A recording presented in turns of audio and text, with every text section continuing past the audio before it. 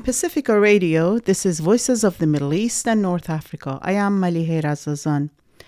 6 months ago this week, Mahsa Jina Amini, a 22-year-old woman from the Kurdish region of Iran, died from injuries sustained in the custody of Iran's notorious morality police.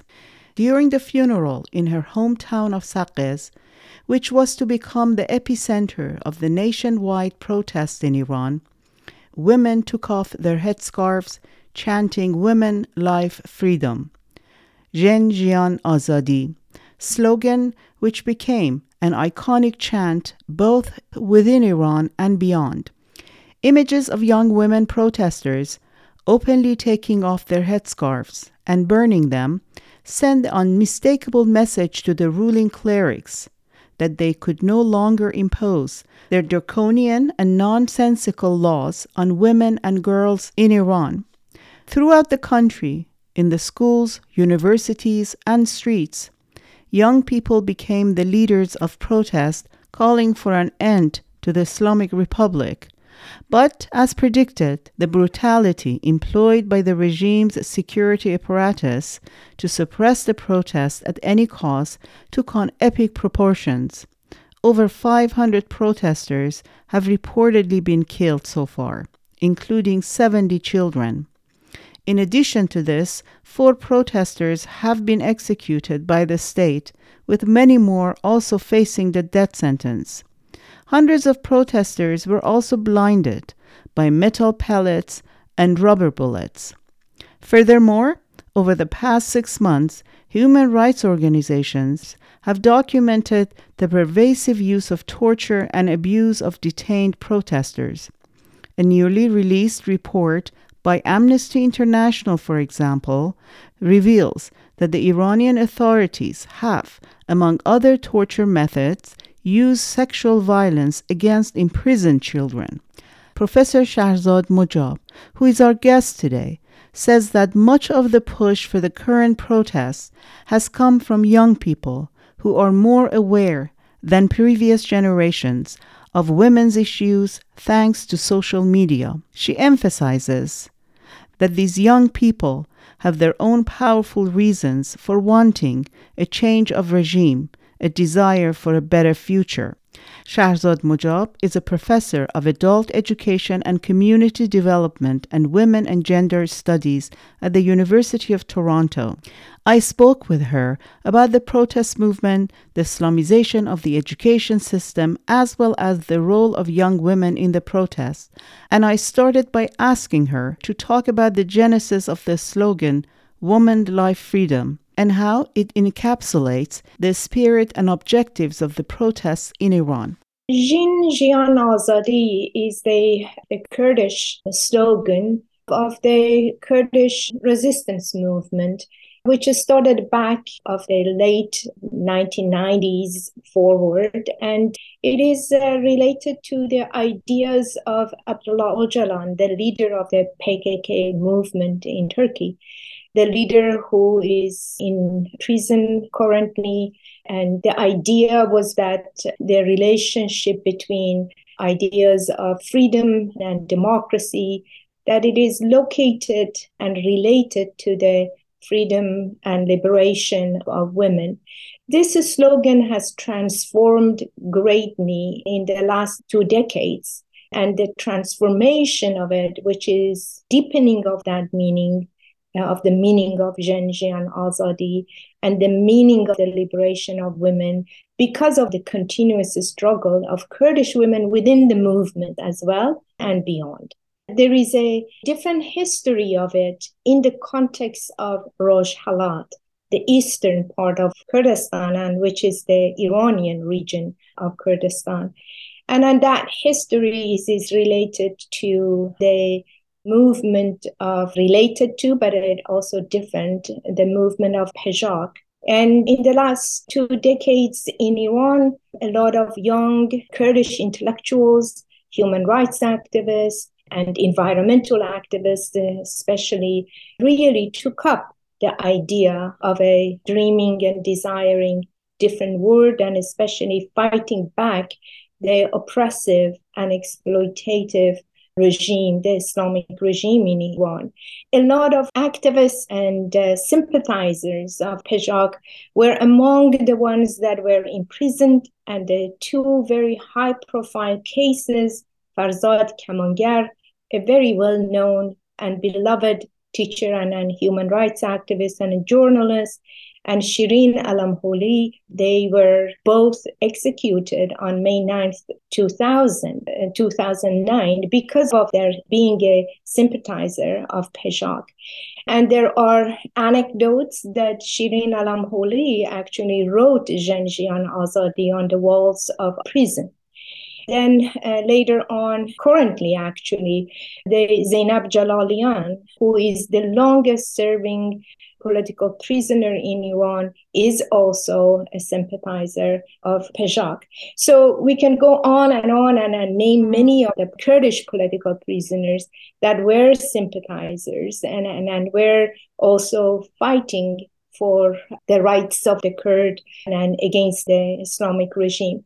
However, in the last few months, there is another leap forward of this slogan, by which I mean that the courageous act of Jina Mahsa Amini's family to make the atrocities of the Islamic regime public in killing their daughter, and also the fact that her burial took place in the city of Sakaz in the Kurdish region of Iran, and immediately that slogan became the echo of the voices of Kurdish people against their oppression, but also ignited the grievances of people across the country in terms of the suppression that they have tolerated under this Islamic regime.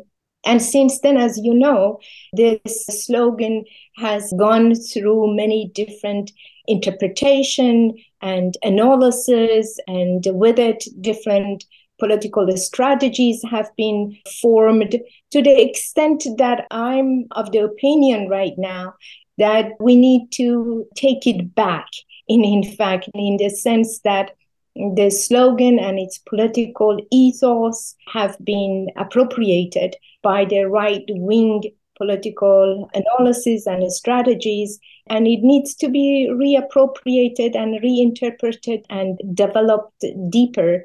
That what does it mean for the future of Iran and for the transition from the Islamic regime to the ideas of democracy, freedom. You refer to PAJAK, which is the acronym for the Party for Free Life in Kurdistan, a Kurdish leftist organization in Iran.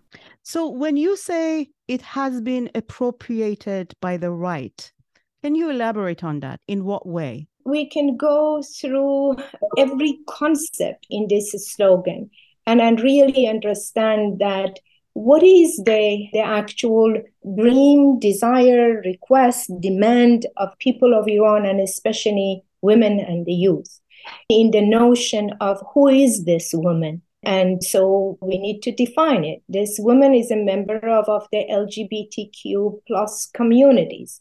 This woman is a working class person. This woman is a member of the oppressed nationalities, a Kurd, Baluch, Turk, and Arab women.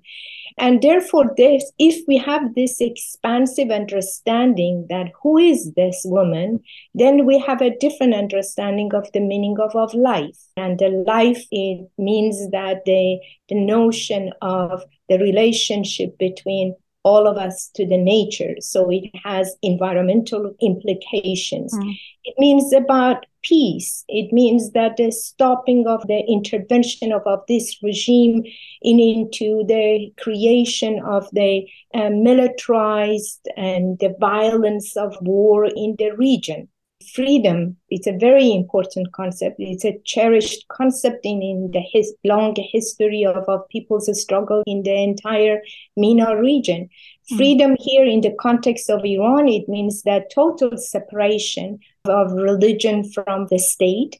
It means that the end to the oppressive relations to nationalities and the suppressing ideas, and freedom of ideas, end to execution end to the torture, and end to this level of political suppression that people of Iran has tolerated in the last 44 years. So you can see that it has political, economic, social, cultural implications. So when we put all of that in together, the next question is that there will be two issues here. One is that how to bring change to the current sort of political structure in Iran. The second one is that what to replace it with. So you can see that this beautiful, meaningful slogan will take us into very layered, complex areas of not only change, but also what is the vision for the country after that. And therefore, any kind of what I call, and you asked about the right wing, it means that the right wing strategy means that really leaving many aspects of what I delineated here untouched, and therefore to give us in the political history of Iran to replace one government with another one, maybe this time a secular, but also not totally change the structure of power and the ruling relations in order to deeply address the desire and the demands of people of Iran, especially led by women and youth. This slogan is so transformative. This slogan has put women in Iran at the center of the struggle, but at the same time, it has provided the potential and the capacity for the women's movement to link to other movements for social and economic justice. I really think that this is a very important point. You know that they, especially women in Iran, they have not stopped since the coming into power of the Islamist forces in Iran to voice their grievances and protest against the compulsory veiling, against the control and disciplining of this regime on women's bodies and sexualities. However, it is the last few months and this Jina's uprising that has opened up many other areas of life and politics in Iran in order to be discussed openly. And I think that this is a huge achievement in terms of the kind of conversations that are happening, the kinds of critique and writings that it is going on, the explosion of the artistic expression of all of this that it is happening. So this is very unique and different compared to many protests and uprisings in the last 43 years, even if we look at it post-2009, the well-known Green Movement in Iran.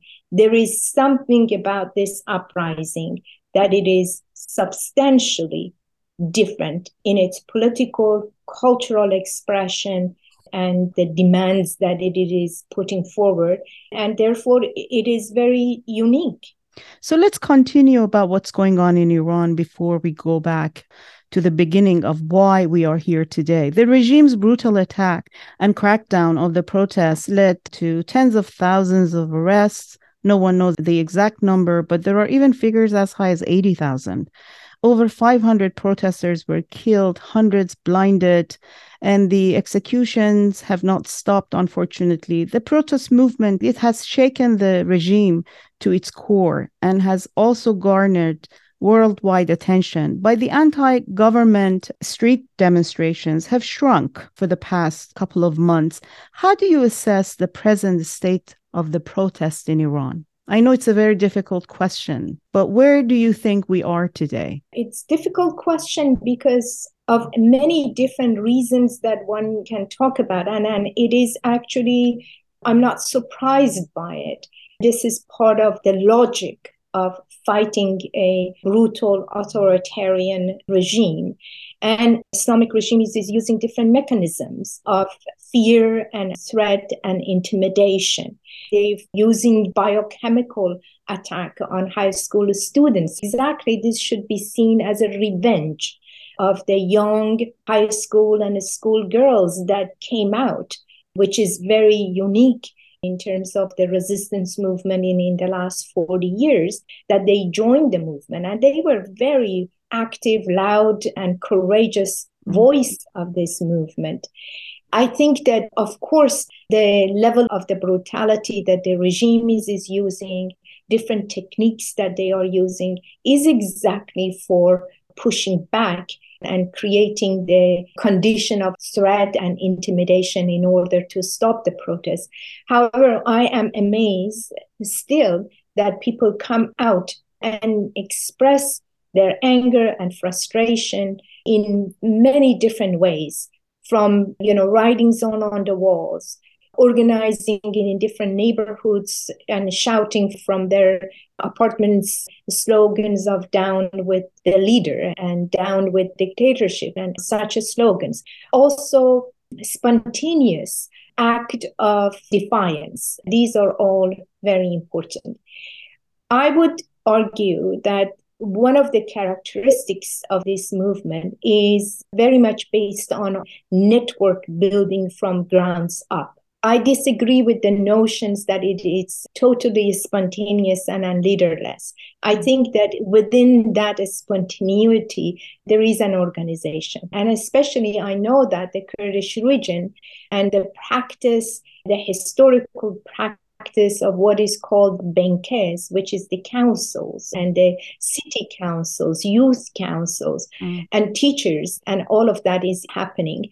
I think that this level of the protest cannot be heinous and leaderless. But I think that we need to rethink how people organize in today's world using social media.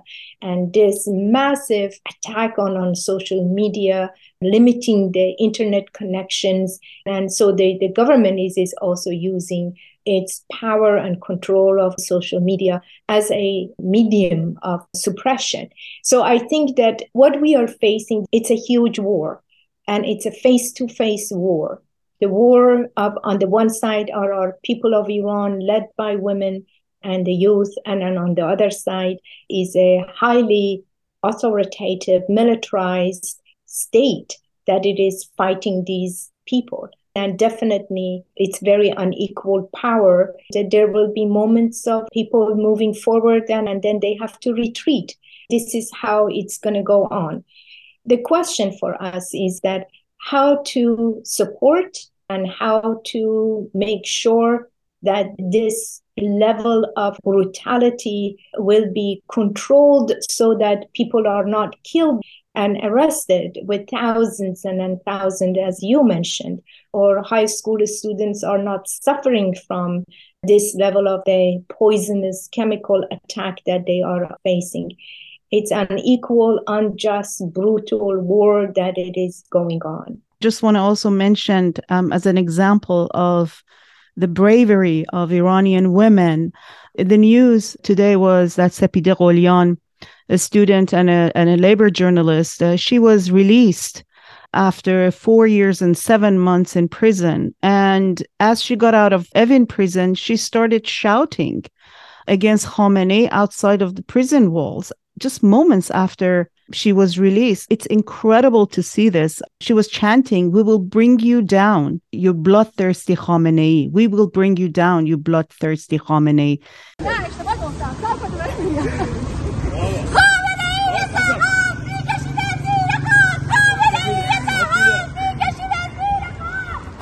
I mean, she was chanting this moments after she was released. That image and that shouting brought tears to my eyes. First of all, her incredibly colorful outfit, yes, and with a bouquet of flowers. she followed many other political prisoners that were released recently, that they came out and then immediately took off their veil and shouted the slogans related to freedom and democracy and all of that.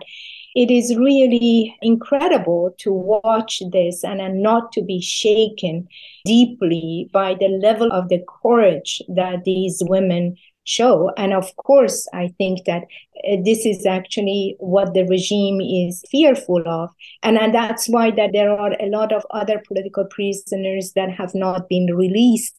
And the strategy of the regime is that not to release those that will have the potential to organize and mobilize. Sapida Qolian is one of those brave souls. And it's incredible, that video, that short few seconds, tells you a lot of the potential of this movement. Regardless of what we call this movement, there is one undeniable fact that there is definitely a social and cultural revolution underway in Iran, which was sparked by the tragic killing of Mahsa Jina Amini. You alluded to the chemical attacks. I just want to give a little bit of a context. The first case appeared in Qom, 80 miles southwest of Iran's capital, Tehran. And then soon after, we start seeing a spike in the chemical attack on girls' schools all over the country. More than 2,000 students in 230 schools across 25 provinces were poisoned. And according to the health ministry, some 11,000 girls fell ill because they inhaled the unknown toxic gas. There have been questions of why this happened and who did it. You called it a revenge attack.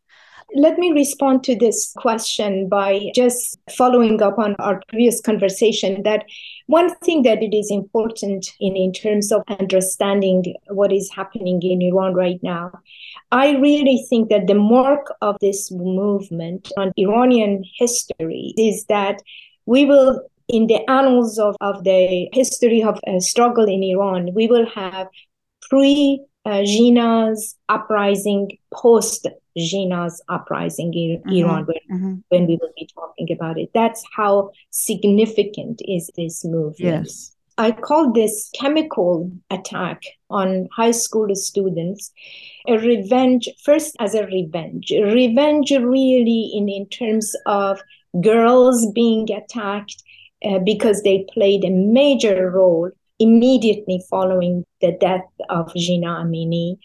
And second, because of their act of defiance, which was taking off their veils, showing up their beautiful hairs, and demanding change within the school system, and chanting songs and dancing on the street that excited a lot of other people to join them.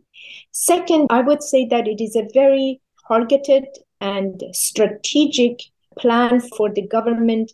First, it was argued that it is another version of Taliban or a Daesh is doing it in Iran, which I think that that's the strategy of creating more fear and division within the country.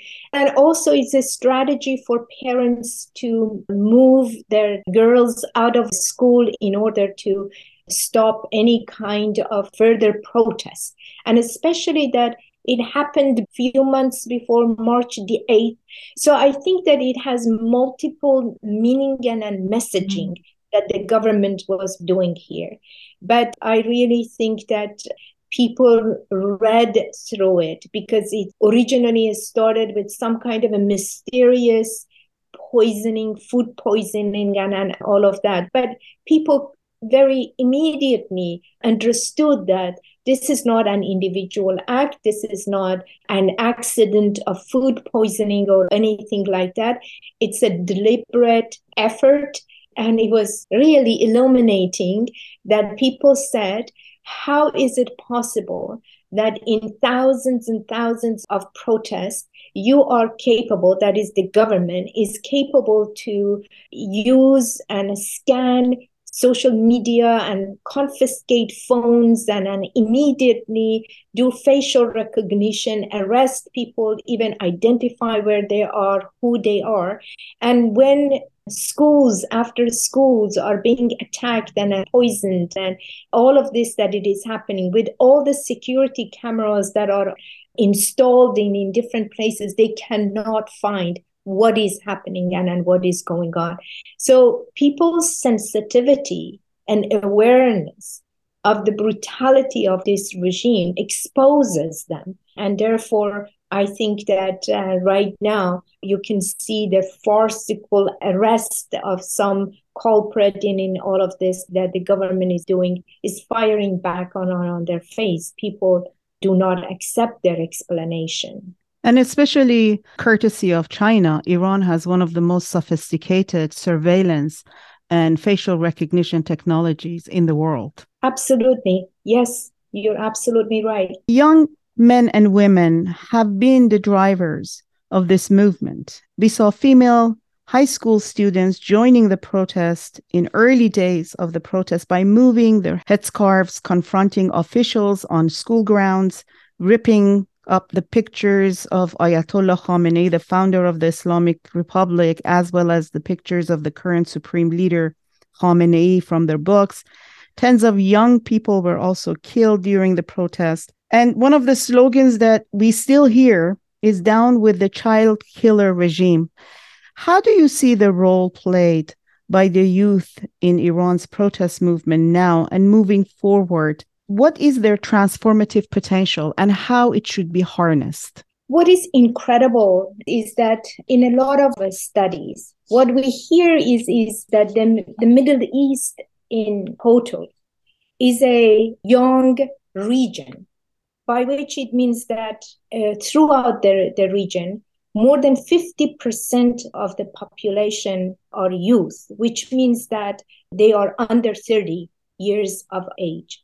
This is a huge potential population that needs the economic freedom, social freedom, cultural freedom, and the prosperity, to live in prosperity and to have access to cultural rights, social rights, and economic rights, as they are also exposed to this knowledge and they understand it.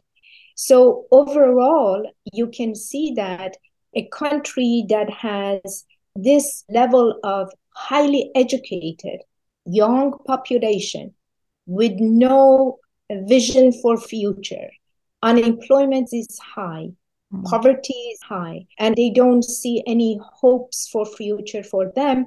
And at the same time, depression is very high. Suicide among the youth is high, and especially among women. And the violence that they face, because the violence that is organized, I would call it violence, is deliberate. The state, the Islamic regime has the monopoly on the violence in the society. That level of violence that it is happening is also being projected into family relations, patriarchal relations in the society, and oppression of nationality. So you can see that it is society bursting with anger and frustration. And therefore, we should not be surprised that the youth are leading this movement. And this is the same in the other parts of the Middle East. During the Arab uprising, youth were also leading that movement. Mm-hmm. Tunisia, women and youth were leading that movement. Sudan is also the same. We can see that this is a trans-regional characteristics of the social movements of our time. According to UNICEF, Shahrazad, by mid-century, 271 million children, adolescents, and youth will live in the MENA region. Absolutely. And therefore, we are facing, when we have that social political conditioning in the region, it creates another level of complexity to it, which is migration and refugees, and not migration from the MENA region to the rest of the world, but within the region. You know, migrations of Afghans and Iranians and Syrians to Turkey, or to United Arab Emirates, or different dispersing throughout different regions of the world. So yes, it is going back to what is the meaning of women life freedom. It means addressing all of these issues. It means that addressing deeply the question of poverty, economy, educational system, and migration and refugees. It has all that components embedded in it. Today I'm talking with Shahrazad Mojab, Professor of Adult Education and Community Development and Women and Gender Studies at the University of Toronto, about the women-led protests in Iran and the Islamization of the education system. You are listening to Voices of the Middle East and North Africa on KPFA in Berkeley, KFCF in Fresno, and online at kpfa.org. I am Malihe Razazan. We'll be back after a short break.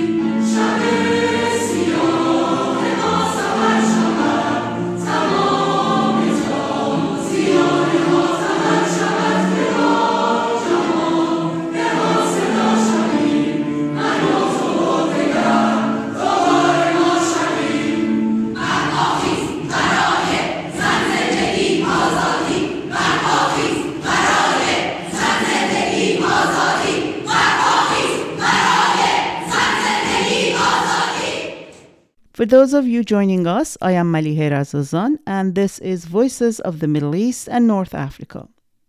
If you have a show idea for us, or you want to give us a feedback, please drop us a line at vominaradio@gmail.com. Today I'm speaking with Shahrazad Mojab, Professor of Adult Education and Community Development and Women and Gender Studies at the University of Toronto, about the women-led protest in Iran, as well as the Islamization of the education system. Focusing on education, and I want to talk to you about girls' education in specific, in the aftermath of 1979 revolution, 44 years ago, and why education in K through 12 was so pivotal to the regime's Islamization project. What can you tell us about what happened to Iran's education system right after the revolution, and how quickly was the new regime able to overhaul the education system? There are two columns that are extremely important in solidifying the political power of Islamists soon after the 1979 revolution. One of these columns is the compulsory veiling, and the other one is what is known in Iran as the Islamic Cultural Revolution, which was the suppression and taking over first of the student movements and then the universities. There is a relationship here. The compulsory veiling was proclaimed in the 1980s. However, it did not turn into a law until 1983. Universities were attacked and they were closed down from 1980s, later 1980s to 1983. And 1983, when the universities were opened, then the veiling also became a law, and students had to return to universities following the rule of the veiling. That understanding that history is important because the government's cultural political identity were rooted in controlling and disciplining women's bodies, were also rooted in creating what they called a revamping of the entire educational system, purging of teachers and students and faculty members and staff that they did not believe or follow fully and thoroughly the notion of Islam that was embedded in the Constitution. That is, writing of the Constitution that it is based on Islamic Sharia law. Mm-hmm. And so that Islamization meant that the representation of gender relations, the representation of women as their role as a pious mother and a pious citizen of the nation became fundamental. But I would argue that, and there is a lot of good research that has been done in terms of looking at the Islamization of educational textbooks, K-12, different textbooks that went through many revisions over the years. But I think that Islamization of the educational system in Iran was more than just the educational system. It was the creation of what the state conceived of a Muslim citizen, mm-hmm. a Muslim gendered citizen. What does that mean in terms of the submission to the rule of the state? And the state is being represented of the shadow of the God on earth. And therefore, this notion that if you protest and if you disagree with the state and object the rule of the state, it means that you are rejecting and the rule of God, and therefore it becomes a sort of a blasphemy in one sense. So this meant that both the compulsory veiling and Islamization became also the condition for creating suppression of ideas and taking away the possibilities of critical thinking and ability to challenge the truth. What is the truth? Who is setting that truth? Also challenge the notion of science and scientific approach to inquiry, to knowledge, and therefore created and legalized the condition for censorship of ideas. And with it came the suppression of faculty members and teachers that were challenging what they were teaching. And therefore, the entire educational system became very scripted based on the notion of what a state imagined and articulated as who is a Muslim citizen. So you can see that the Islamization of educational system is deeper than only revising the educational system from a secular textbooks to a Islamic-based ideas of knowledge and learning and teaching. Its social, cultural connotations is deeper than that.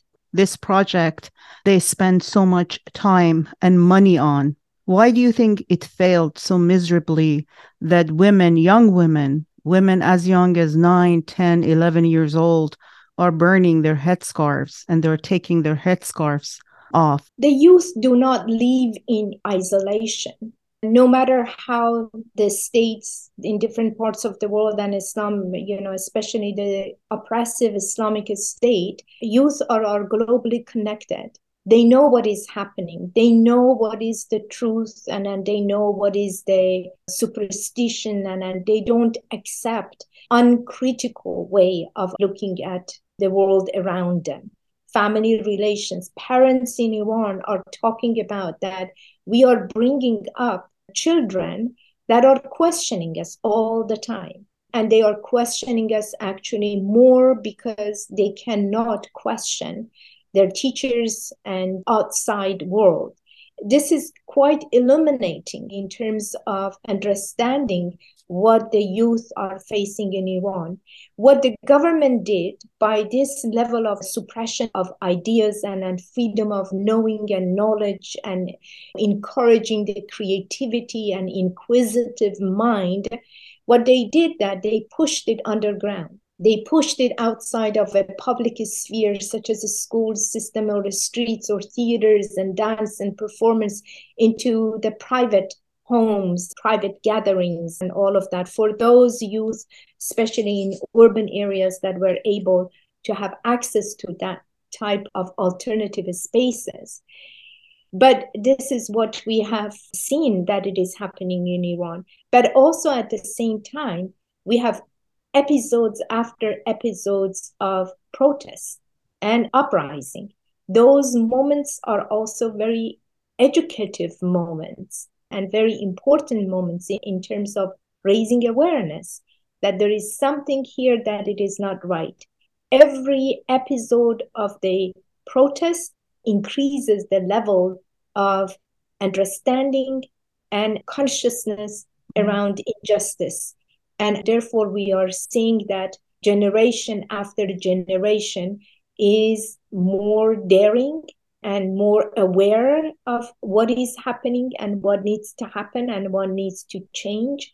And in fact, we see that if we carefully create the chronology of the veiling and different laws and rules and regulations, we will see that the more women disobey the rule of the veiling, the more government creates their apparatus of the suppression, layers after layers of different organizations, different structures, and add to the level of the security and then the security structure that they have.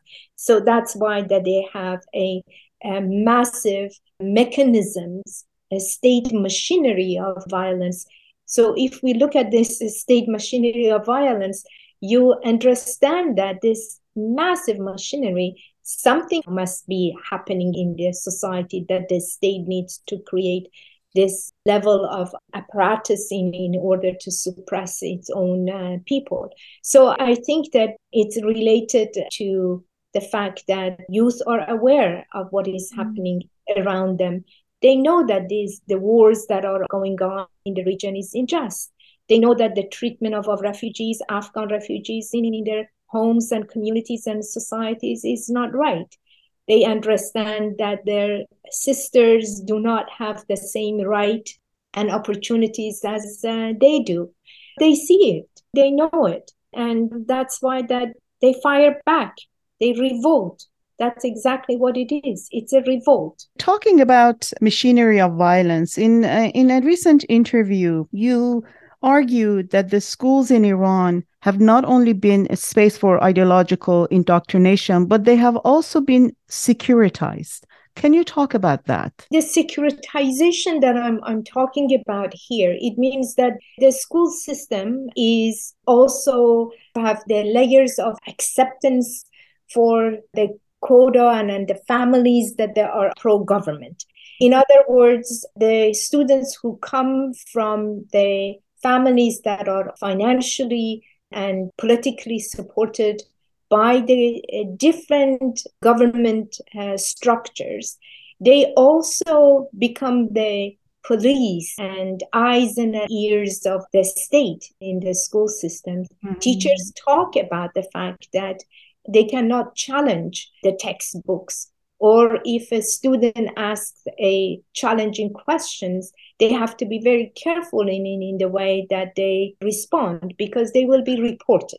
The principals of our schools are also elected through a process of their loyalties to the state, and therefore a school system that is run by a principal that has the total loyalty to the state, it has less potential and ability to be creative and do things differently.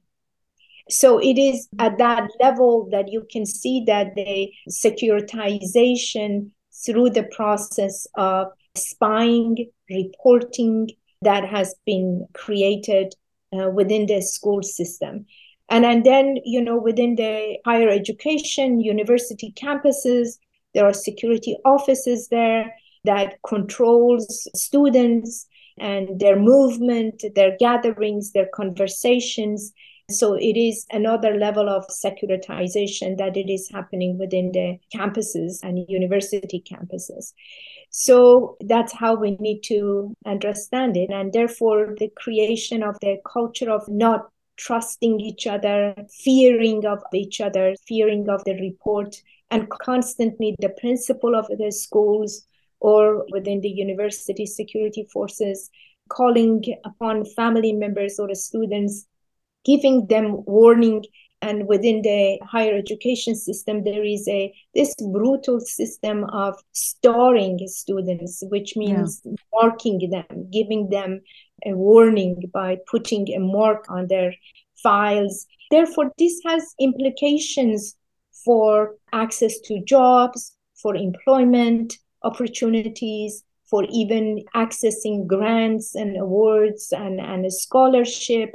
So it has a huge lifespan implications, what is happening within the education system and the resistance and the opposition of students. But on the other hand, Iranian teachers have long been advocating for their rights to organize, for better working conditions, for free, quality public education for all, supporting the protest movement and being very, very outspoken, and also calling for strikes. Even though independent labor unions are banned in Iran, teachers at great risk to their lives have been, as I said, one of the most radical and outspoken groups or associations in Iran.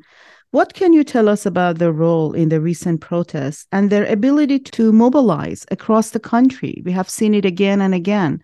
After the chemical attacks in schools, they have always been very present. This is another outcome of this recent uprising, because teachers and other workers' unions and syndicates of workers, even if you look at the last 10 years, they have always been episodes of their grievances around the pension, around the working conditions, around work-related demands that they had.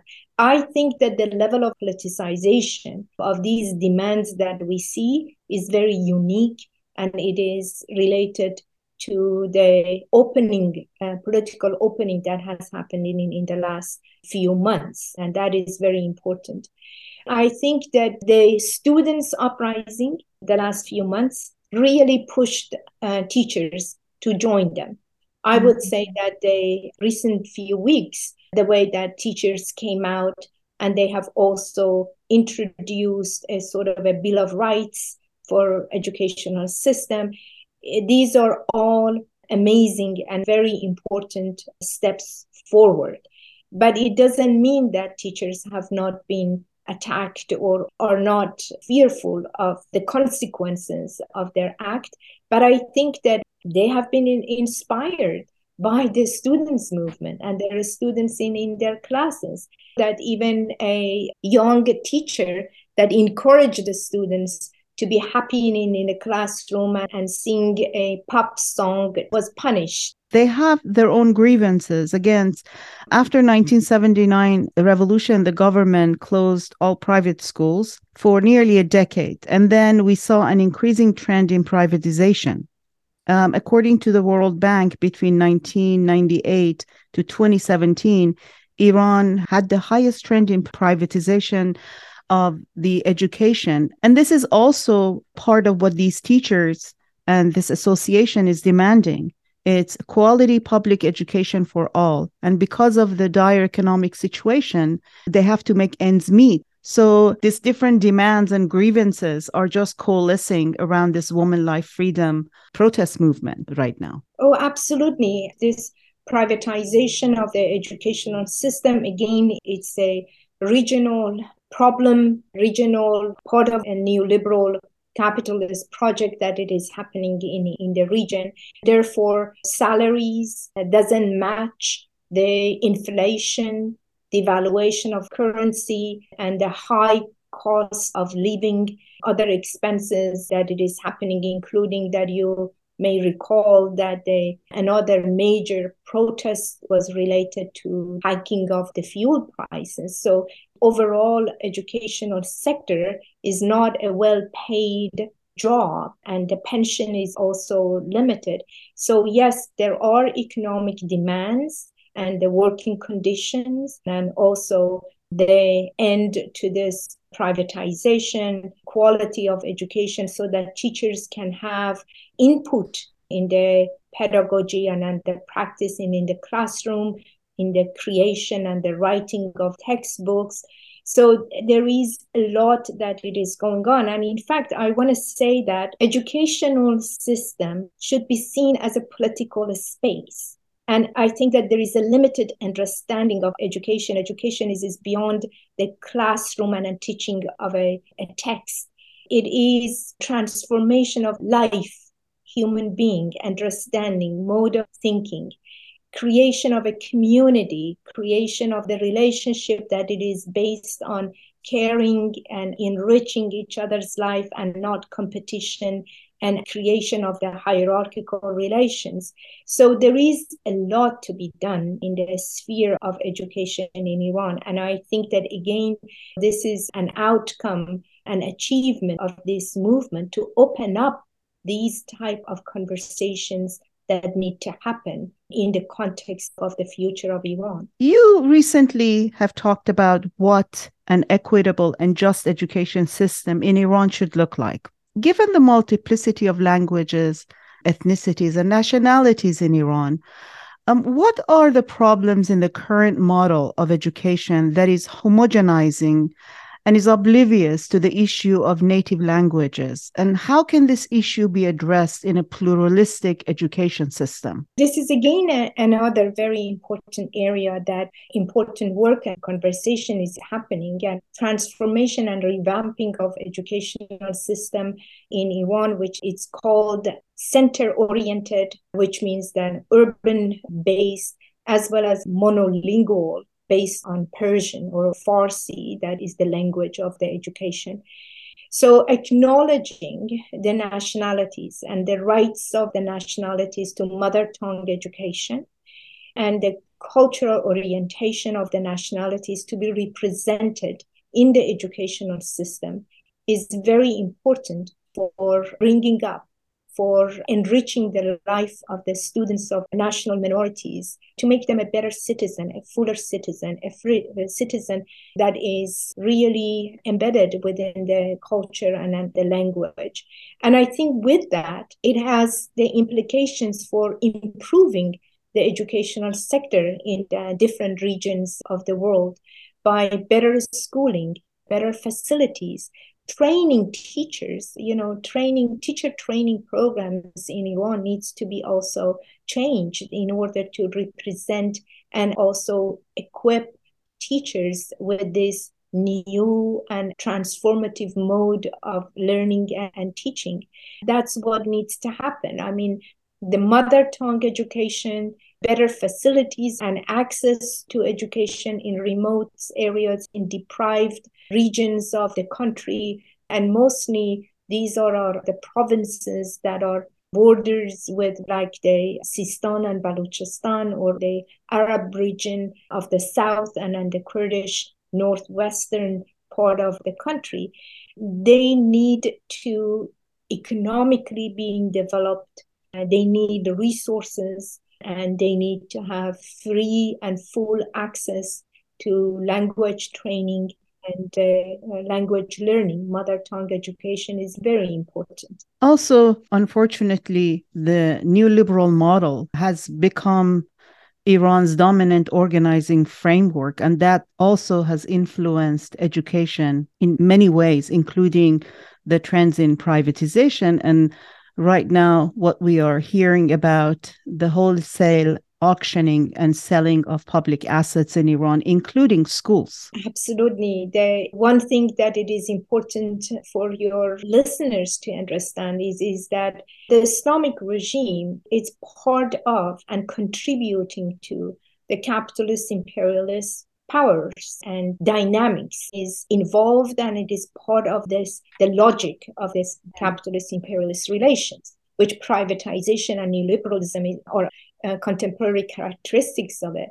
It has its fundamentalist ideological viewpoint, but that doesn't mean that it's not part of this global logic of it. And in fact, I think that it is that relationship and it's understanding that then we understand what is the location, what is the position of this Islamic regime in the global context, and all the debates that we are hearing right now around what is the nature of this Islamic state is related to that most often Iran is not being seen as part of this global logic, and therefore anything related to education or services, social benefits, pensions for close to 90 million population is entangled with all these political, economic, strategic relations that Iran is integrated in. Shahrazad Mojab is a professor of adult education and community development and women and gender studies at the University of Toronto. Her most recent books are Marxism and Migration, Women of Kurdistan, a historical and bibliographical study, and Revolutionary Learning, Marxism, Feminism, and Knowledge. During the interview, we spoke about prominent activist and journalist Sepideh Gholian, who was released from prison after spending over 4 years behind bars following a conviction related to her reporting on a strike movement in 2018. It is reported that Iranian security forces rearrested her after she walked free from jail, chanting slogans against Supreme Leader Ayatollah Khamenei, and she was taken back to Evin prison.